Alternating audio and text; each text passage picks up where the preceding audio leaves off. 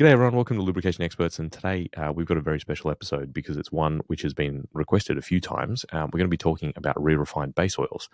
Now, re-refined base oils is pretty topical because I feel like, with increasing sustainability concerns, everyone is looking to lower their carbon footprint, but everyone also has concerns about, what's the quality of re-refined base oils, how are they manufactured, and I think there's a lot of myths that we might be able to dispel today, and so we have to always go to the best source here, and I think we've found that in the Senior Vice President of Safety Kleen, which is Joel Garrett. Joel, welcome to the podcast. Hey, thank you very much for having me. All right, so let's start at the beginning and just define, what are re-refined base oils? So, what kind of oils can be re-refined? So, I think from an end user standpoint, end users basically just see, kind of like a bucket that they put all their waste oil into. What ends up going into the re-refining process, and then what's the kind of like yield that we can get out of re-refined base oil? So maybe if I take a liter of waste oil, how much re-refined base oil is coming out of that? Yeah, try to answer some of that, I think, and then to help understand it, it really all starts at the beginning, and a lot of that is based around the collection, right? I mean, here in the U.S., there's almost, I think it's 1.2 or 1.4 billion gallons a year of waste oil that gets generated. And about 45% of that goes to re-refining, which I'll explain in a second. And then the rest of that goes to and gets used for fuel recovery, right? Because you can take that, it's got good BTU value. It depends on how far away it might be from a re-refinery. A lot of that material ultimately doesn't get re-refined, and that does get re-refined goes through a lot of steps for processing. So it really all starts with the collection, and that collection is done through what we look at as profiling. So you want to take that, if somebody's waste, so you can't just automatically take it and say, oh, here's a new product. You got to really understand the chemistry of what's in there, right? And that starts with, is it from an automotive, oil changer? Is it from a rail fleet? Is it from an industrial facility?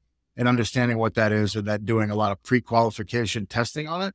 And that pre-qualification testing is going to look for things like hazardous materials, chlorinates, other things that might be a problem for processing in a re-refinery, such as silicone.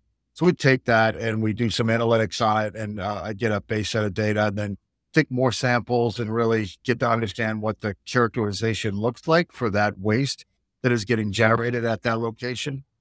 And then what we ultimately do, once we've pre-qualified it, is we'll take it and we'll pick it up in a small truck, right? Because you don't want to be out there getting a massive amount of material if there's something that you haven't tested for, such as PCBs, which is a major challenge for used oil. And we'll take that in a truck and we'll bring it to a tank that's located probably not that far from the facility, and mix it in with our other materials, do some more testing or advanced analytics, and make sure now that aggregated material is still meeting the specification that we have for our re-refining. And then ultimately we'll send it by a rail car or sometimes even a barge up to one of our re-refiners, and we'll put that through our process. And if you look overall at that, and I was mentioning at the beginning, only about 45% of all the used oil that gets generated is going back to re-refining. And the key challenge is for us is really at that collection part, or the starting place, and when we get the used oil and bring it in, is making sure that it's going to meet the requirements that we have to go through all of our processes. So I could tell you a little bit about the process itself, because I think that helps, as you mentioned, what is re-refining. A lot of times people think that, oh, run it through a dirty sock or run it through a sock and, you'll clean oil and here you go, you can use it. And it's probably about the furthest thing from that. I've gotten a pretty significant appreciation in my time working at Safety Kleen, because it's always something new that you're learning. And, when we take that, we get it to the re-refinery, it's not like we just start processing it. It goes then through some dehydration, because you want to minimize any water that's in there.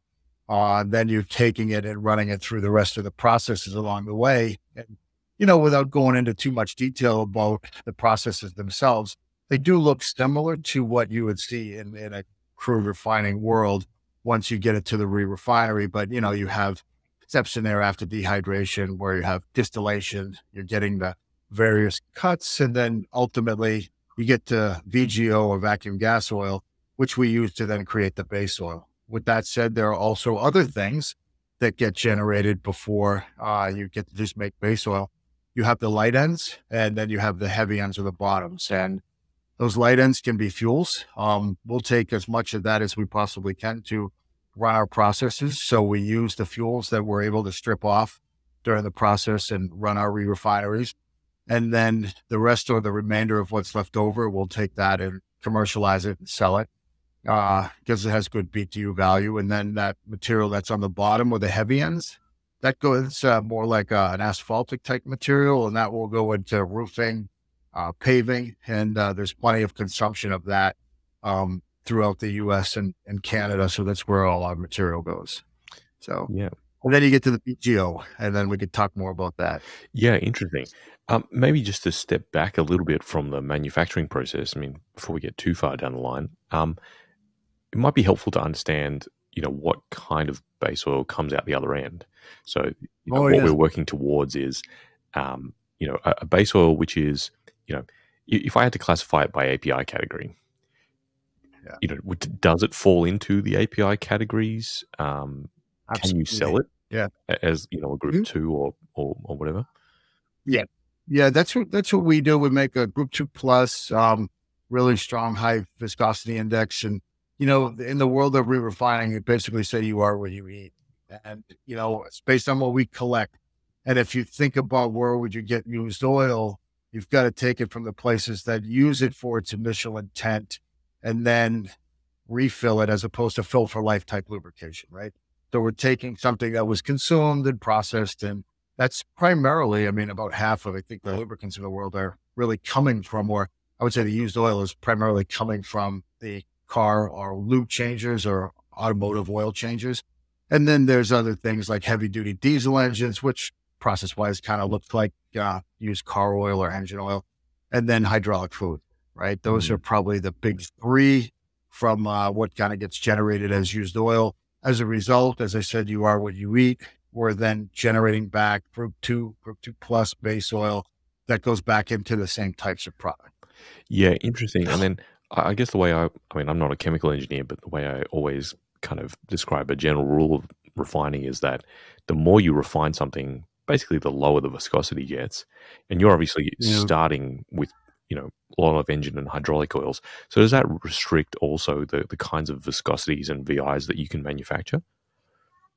Yeah. I mean, if you ever think about, probably saw some of these, in some of the people that you talk to, but when you take a used oil out of your car, it's usually a little thicker anyway, right? It's a dark color and it's, pours a little bit slower. Mm. And that's because you have the spent additives that are in there. So, when you take that material out, you're kind of getting back to pretty close to where you are in the viscosity. So, because you're taking out the stuff that, went in there and it's the impurities like the additives. So Mm. yeah, you're getting pretty back to that. Yeah, cool. And the other thing I'd really like to address kind of up front as well is, it's worth touching on like the reputation aspect of Ah, re-refined oils, right? So I think once upon a time, well, and certainly some people still believe it, there's probably that reputation that re-refined oils are, of lesser quality than virgin base oils.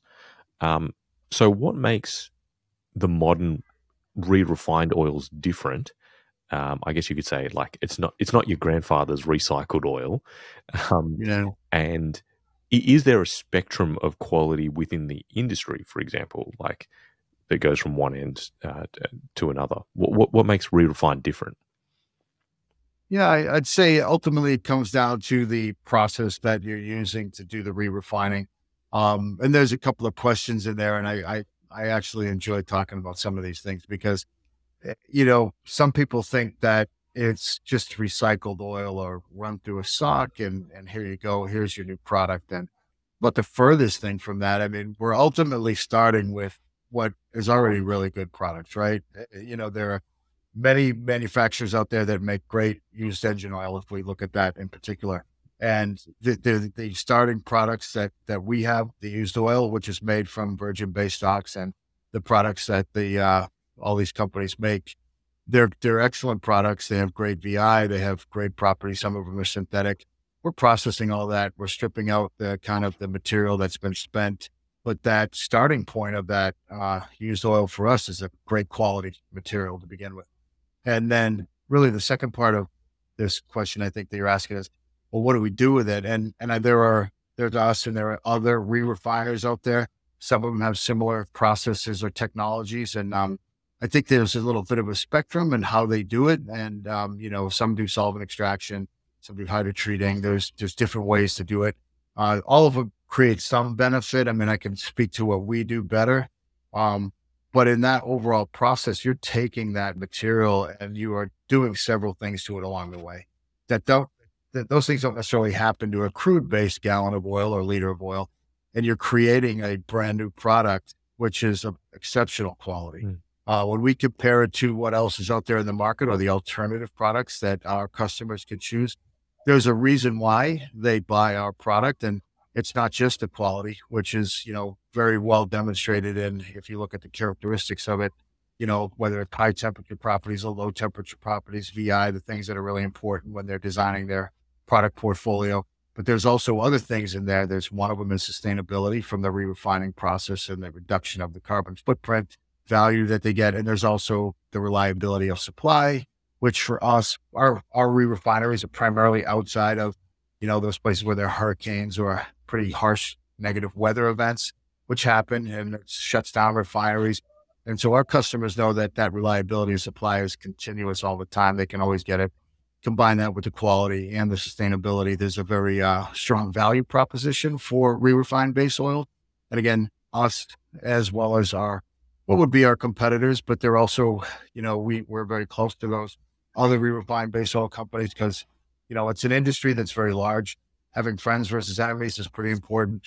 And, although we compete out there in the market, we also have a similar kind of, I would say similar goals as far as advancing the segment of the industry about re-refining. So, Yeah, that's really interesting. And I guess, when I spoke to that spectrum, I always kind of give the analogy in the biofuels world where, let's say, for example, biodiesel, there's plenty of like very high quality biodiesel, which is highly regulated, going into commercial markets. Unfortunately, you do also have people that are recycling, biodiesel in their basement. And so, yeah. In some ways, the entire industry gets tarnished with the reputation Yeah. of that kind of process. But obviously here we're talking about, industrial scale re-refining that is being done to quite a high quality. And now I think it's probably worth us kind of like stepping back into the process. You mentioned briefly, you're taking these waste streams, you're doing a certain amount of qualification testing on them. One of the first steps is to remove water. I think the obvious question in terms of removal would be, let's say, with your engine oils, as you mentioned, in some cases you might have glycol or fuel contamination as well. Mhm. How do you go about? Is that part of the pre-qualification that if we find that there's a lot of contamination with glycol, this is just not something that can be re-refined, or are there steps that can accommodate that? Yeah. You can. I mean, you can do it. It's like anything. It's going to use a lot more energy. Let's say it had a lot of water, right? And you couldn't just simply separate out the water. You had to do things like, increase the temperature to be able to evaporate off the water, and then you had to separate it. The more you have to manage that on the front end, the higher your cost of operation is. So when it comes to the testing on the front end, we, as I said, we do the profiling to really understand what that waste stream looks like. But then when we also ultimately collect it, and every time we do pick it up, we're validating that against their specs. So you think about if you were to buy any type of lubricant and you had an IR spec in your files for it, you receive it in and you'd run an IR on it to say, okay, yep, I got it. It matches what I think it's supposed to be. It's very similar in the collection of used oil, right? Am I getting what I thought I was going to get? Because I need to make sure that my decision for taking that and processing it was based on what I saw as the specification for that. If it looks different, then you've got to do something different. When it comes to glycols, I mean, you can certainly process those off, but it has an impact on your systems and processes, right? Because you've got to run it through and do more. You've got more energy going in there for the distillation. Then you got to manage those kind of that material that comes off the process. You've got to manage that as a separate product. And if you don't have, I guess if you, what we try to do is manage that on the front end so we don't have anything like that in our process. I mean, if you do, it's very rare that we would have something like that. But if you do, it just costs time and money for anybody to deal with it. Yeah, that makes sense. And probably the biggest difference, I think, in most people's minds at least, I don't know if this is true from a technical standpoint, when people think of the difference between re-refining, base oil, well, re-refining lubricants versus refining crude, is the fact that you have to deal with all the additives. So, especially with the engine oils, highly additized, you've got, your TBN additives, you've got rust and corrosion inhibitors, um, in some cases, reasonably complex molecules, polymers, OCPs, and all that sort of stuff. Um, how are we removing those? And Yeah, maybe another question would also be the removal of some of like the oxidation products too. So, you talked about, um, the oils go dark in service, probably a combination of oxidizing the base oil as well as, soot contamination. Um, it seems like a very wide range of molecules to have to remove. yeah. But I think that, from a process perspective, there are the physical characteristics of the chemistry. So even if you have a wide range of the actual chemical structure of those materials, the process itself will kind of segregate out those, even if they're different chemistries. I think, one thing that, as we were talking about earlier, is that the used oil that we collect is usually coming from similar collection processes. So passenger car engine oil changers, right? I mean, the formulations for those they're different, but they're not that different as if you were going to an industrial source or you were collecting things like polyglycols, right? I mean, Mm. we're not going and collecting certain types of industrial gear oils where we're getting, polyglycols or things like esters. We're not collecting those types of lubricants. We're collecting pretty similar materials to what we're ultimately making. So we have, again, the testing on the front end and the validation and everything that goes with it. Got a pretty good handle on what that looked like and what to do with it. I think the big thing, and you asked me what happens with those materials, and it all ends up in what we call the bottoms, or the materials that will go into the asphaltic type products. They actually provide excellent characteristics for processes and things like that. So when they collect, when somebody's building a new road or, constructing that, they're taking a lot of used, or they're pulling up the old road and they're taking all that material, which is based on, the gravel, rocks, not so much the concrete, but just the asphalt. They're taking all that, and those polymers and other materials that are in the used oil that come out in the bottoms for us actually are great technical characteristics for, the process of collecting that and making new roads. So there are a lot of advantages that we didn't see. Yeah, I mean that's really awesome to see that, you know, it's that old saying of one person's trash is another person's treasure, right? And Yeah. I think it's kind of a key tenet of this circular economy that we're trying to build is that we do have to find uses for all this stuff, and I think you know it being a high quality input into asphalt is so interesting. Now, you already talked about, okay, after we've removed kind of all the contaminants and the additives and stripped all that kind of stuff out, that you mentioned there are various different refining processes that get applied. So, in some cases it might be hydrotreating or hydrocracking or however it looks. That kind of looks a little bit more like the standard refining process. So, at the end of it, you're saying that we have effectively a Group 2 plus style product that comes out at the end of the safety clean process. Is when that product comes out, is there any way to tell the difference between something that's a re-refined product versus something that is quote unquote a virgin base oil, and what kind of testing do you have to do to the end product before it kind of goes out? Is it much the same as for the crude refiners? Yeah, it really is. I mean, the only way you can really tell would be if you bought something or had a sample from our product and you ran your testing before you would use it, and you could map it out and say, oh, that's the safety clean oil, or this is supplier XYZ. But re-refining versus non-re or re-refined versus non-re-refined, you would not be able.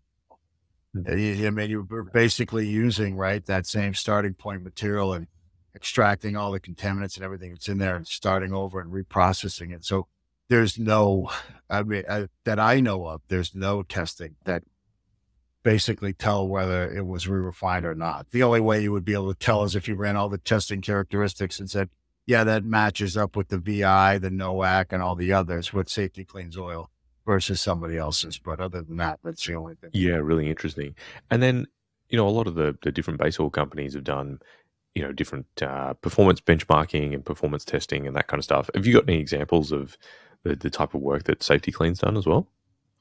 Yeah, we've done a lot of testing. There's the lab, and that gives a good indication of how things are going to look without with no variables in there, right? And then you get into the real world, and then there are always things that are going to make a difference. We've done a lot of engine testing, both in passenger cars as well as with heavy duty diesel engines. Not long ago, they just did a full teardown of an engine, and so you're not only getting the performance characteristics and the data from the lab, you're getting kind of, hey, this is what it actually looked like, and at 10,000 hours, 20,000 hours, etc. Getting to see that physically is really valuable. And we've done that with race cars, hydraulic systems, anything that can really give you that real world testing and is really helpful, I think. And it also helps validate. So when you're going to a customer and you're talking about, well, this is really beneficial because of these characteristics that you're going to get, they really want to see that. Well, what happens when our competitor uses it? How is that working for them? And when you have that real world data, it really helps to kind of communicate the benefits of it. So yeah, we do quite a bit of that. We do a lot of work with OEMs. We do a lot of work with additive companies.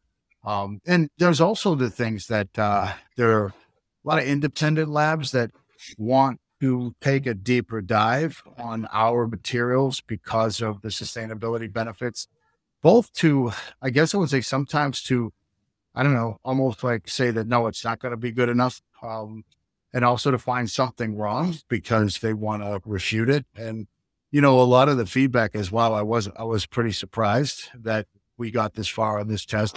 And then sometimes you learn things that you just didn't know, and that's important for anything that we do or any of, your customers or competitors are doing out there in the market. You want to know everything you can know. You've been in the lubrication industry for a while. I have too.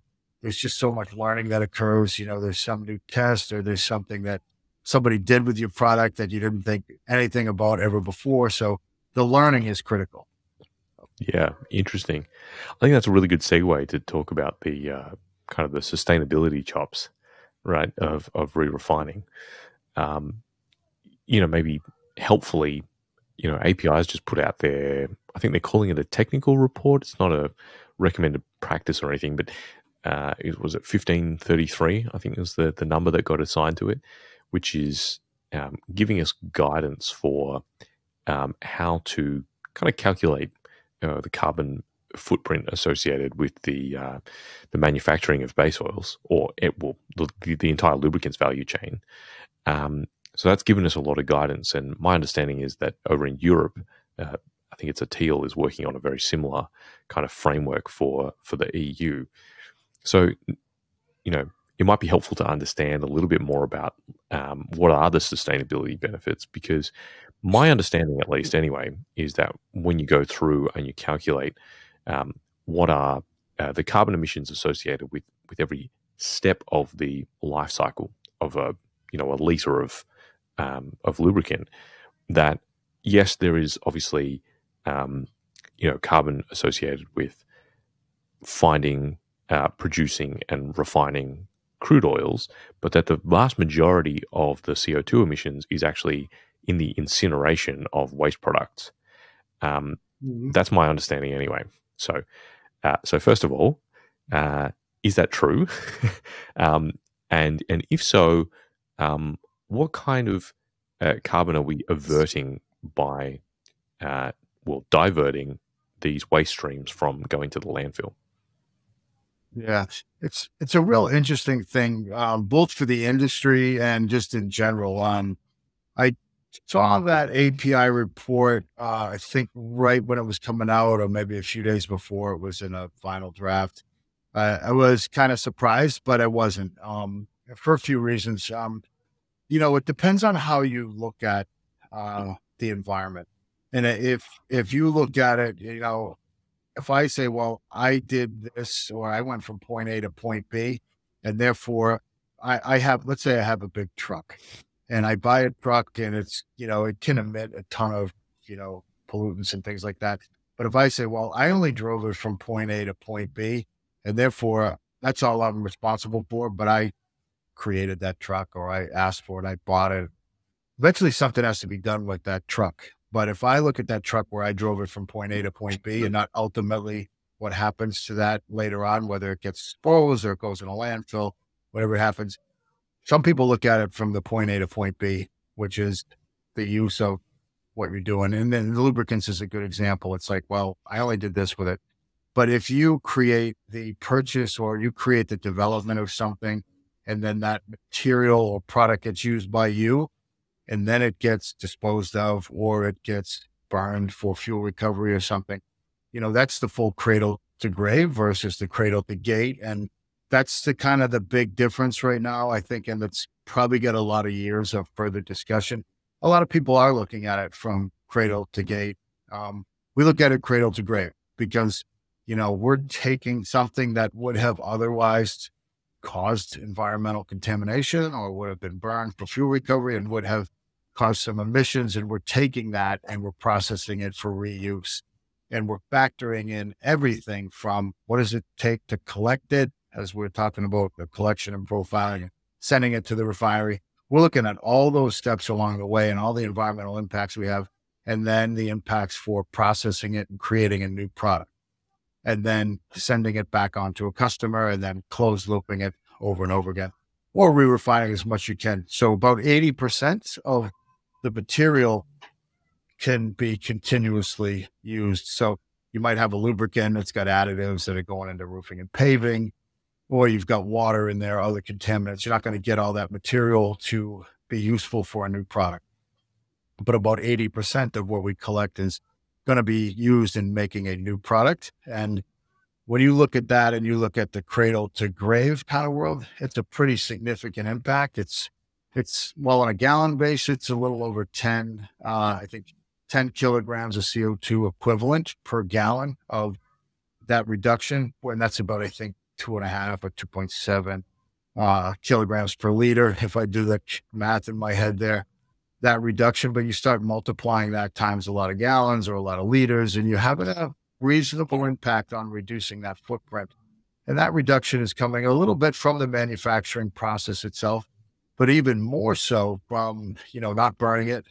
So you're not taking that and then essentially putting it into its final position of waste, and, the collection of it. And if you're bringing back new product, and so if you're doing more of a circular loop for a customer or somebody who's consuming that, and you're continuing to bring that back, you're really reducing the environmental impact. So it really depends on whether or not you believe that reusing something and recycling it, getting a new value out of it, is probably more beneficial for the environment. If you really believe that, then you would see that cradle to grave is probably the way to look at it, but not everybody is there yet. So it'll probably be controversial for a decade.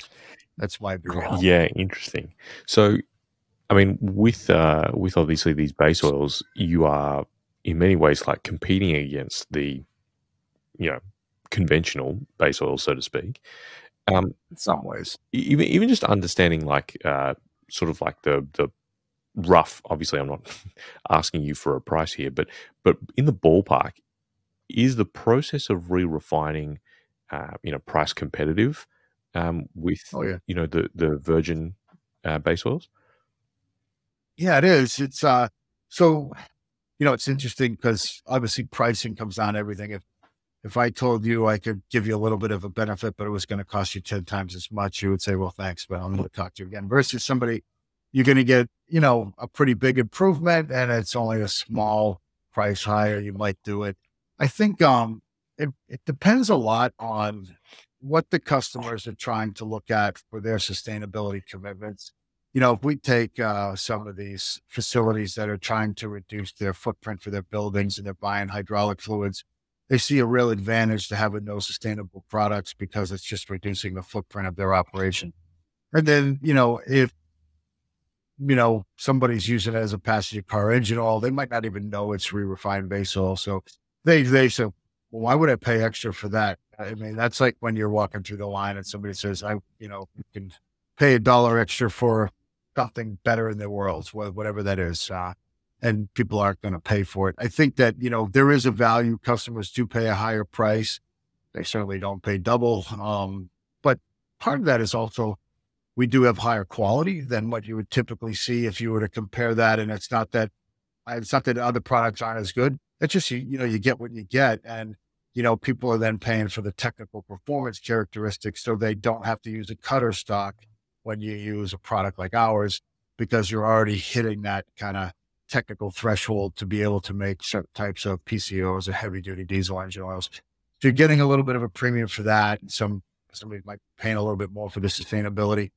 There is, yeah, I mean, you're not, like I said, it's not double. There is definitely an increase. And I think we saw that really starting to evolve last year. And, it's going to be an interesting ride, I think, on this, because we also work really closely with the traditional crude refiners and the other ones. And there's value to all this. And certainly the work that they do and the products that they create are going into what we're taking to re-refine. And then, we make products with some of their materials and put it together and make finished products.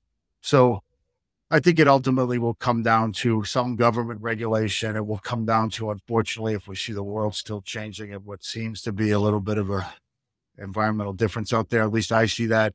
Whether or not people think it's man-made or not man-made, there's some changes that are occurring in the environment. And so if there are things that we can do to reduce those impacts, I think that will also drive some of that. But I'd prefer that we don't have all those environmental impacts, quite frankly. So, yeah, it's going to be an interesting, probably decade, I think, in the world of people really getting to a point where they see all the value in this and pay more. Yeah, and that's a really good segue into, whenever we're wrapping up these kind of interviews, I like to ask a little bit about the future. And you've already touched on effectively where regulation might be going and where, I think public sentiment might be going as well, in terms of the perception of the value proposition, at least for re-refined. So because we've already addressed that, maybe a question I wouldn't mind asking though is, where does the technology for re-refining go from here? Have we reached peaked re-refined, or is there still innovations that could enable, for example, high viscosity re-refined base oils to be made? Maybe there's better performance that could be extracted through different refining processes. Is that kind of on the table, or given the performance characteristics of the products that we have versus what the market demands, is there already kind of a pretty good synergy there? Yeah, it's one thing that's I find super exciting about working in this part of the industry is wanting to get to that next level, right? What can we do differently? What's the future have for us? What does the investment plan look like? What kind of things are we seeing in some of the data that might have something that would further enhance what we're doing? I definitely think that we'll have more synthetics and group threes. I think that we'll have higher viscosity products.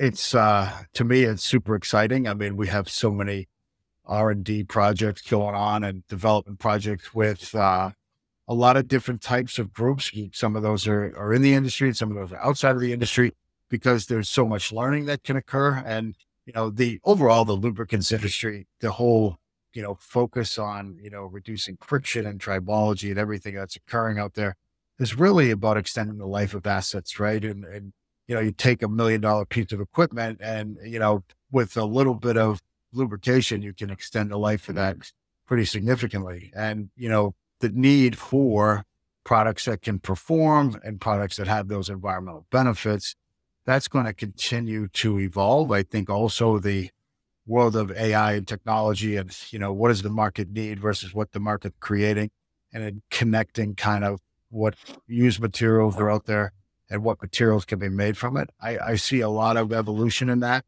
Probably not all in my work career, but certainly in the coming years that will really advance the materials that we have coming out. So I see some really great things coming. And I know we're doing some of them, but others will do that as well.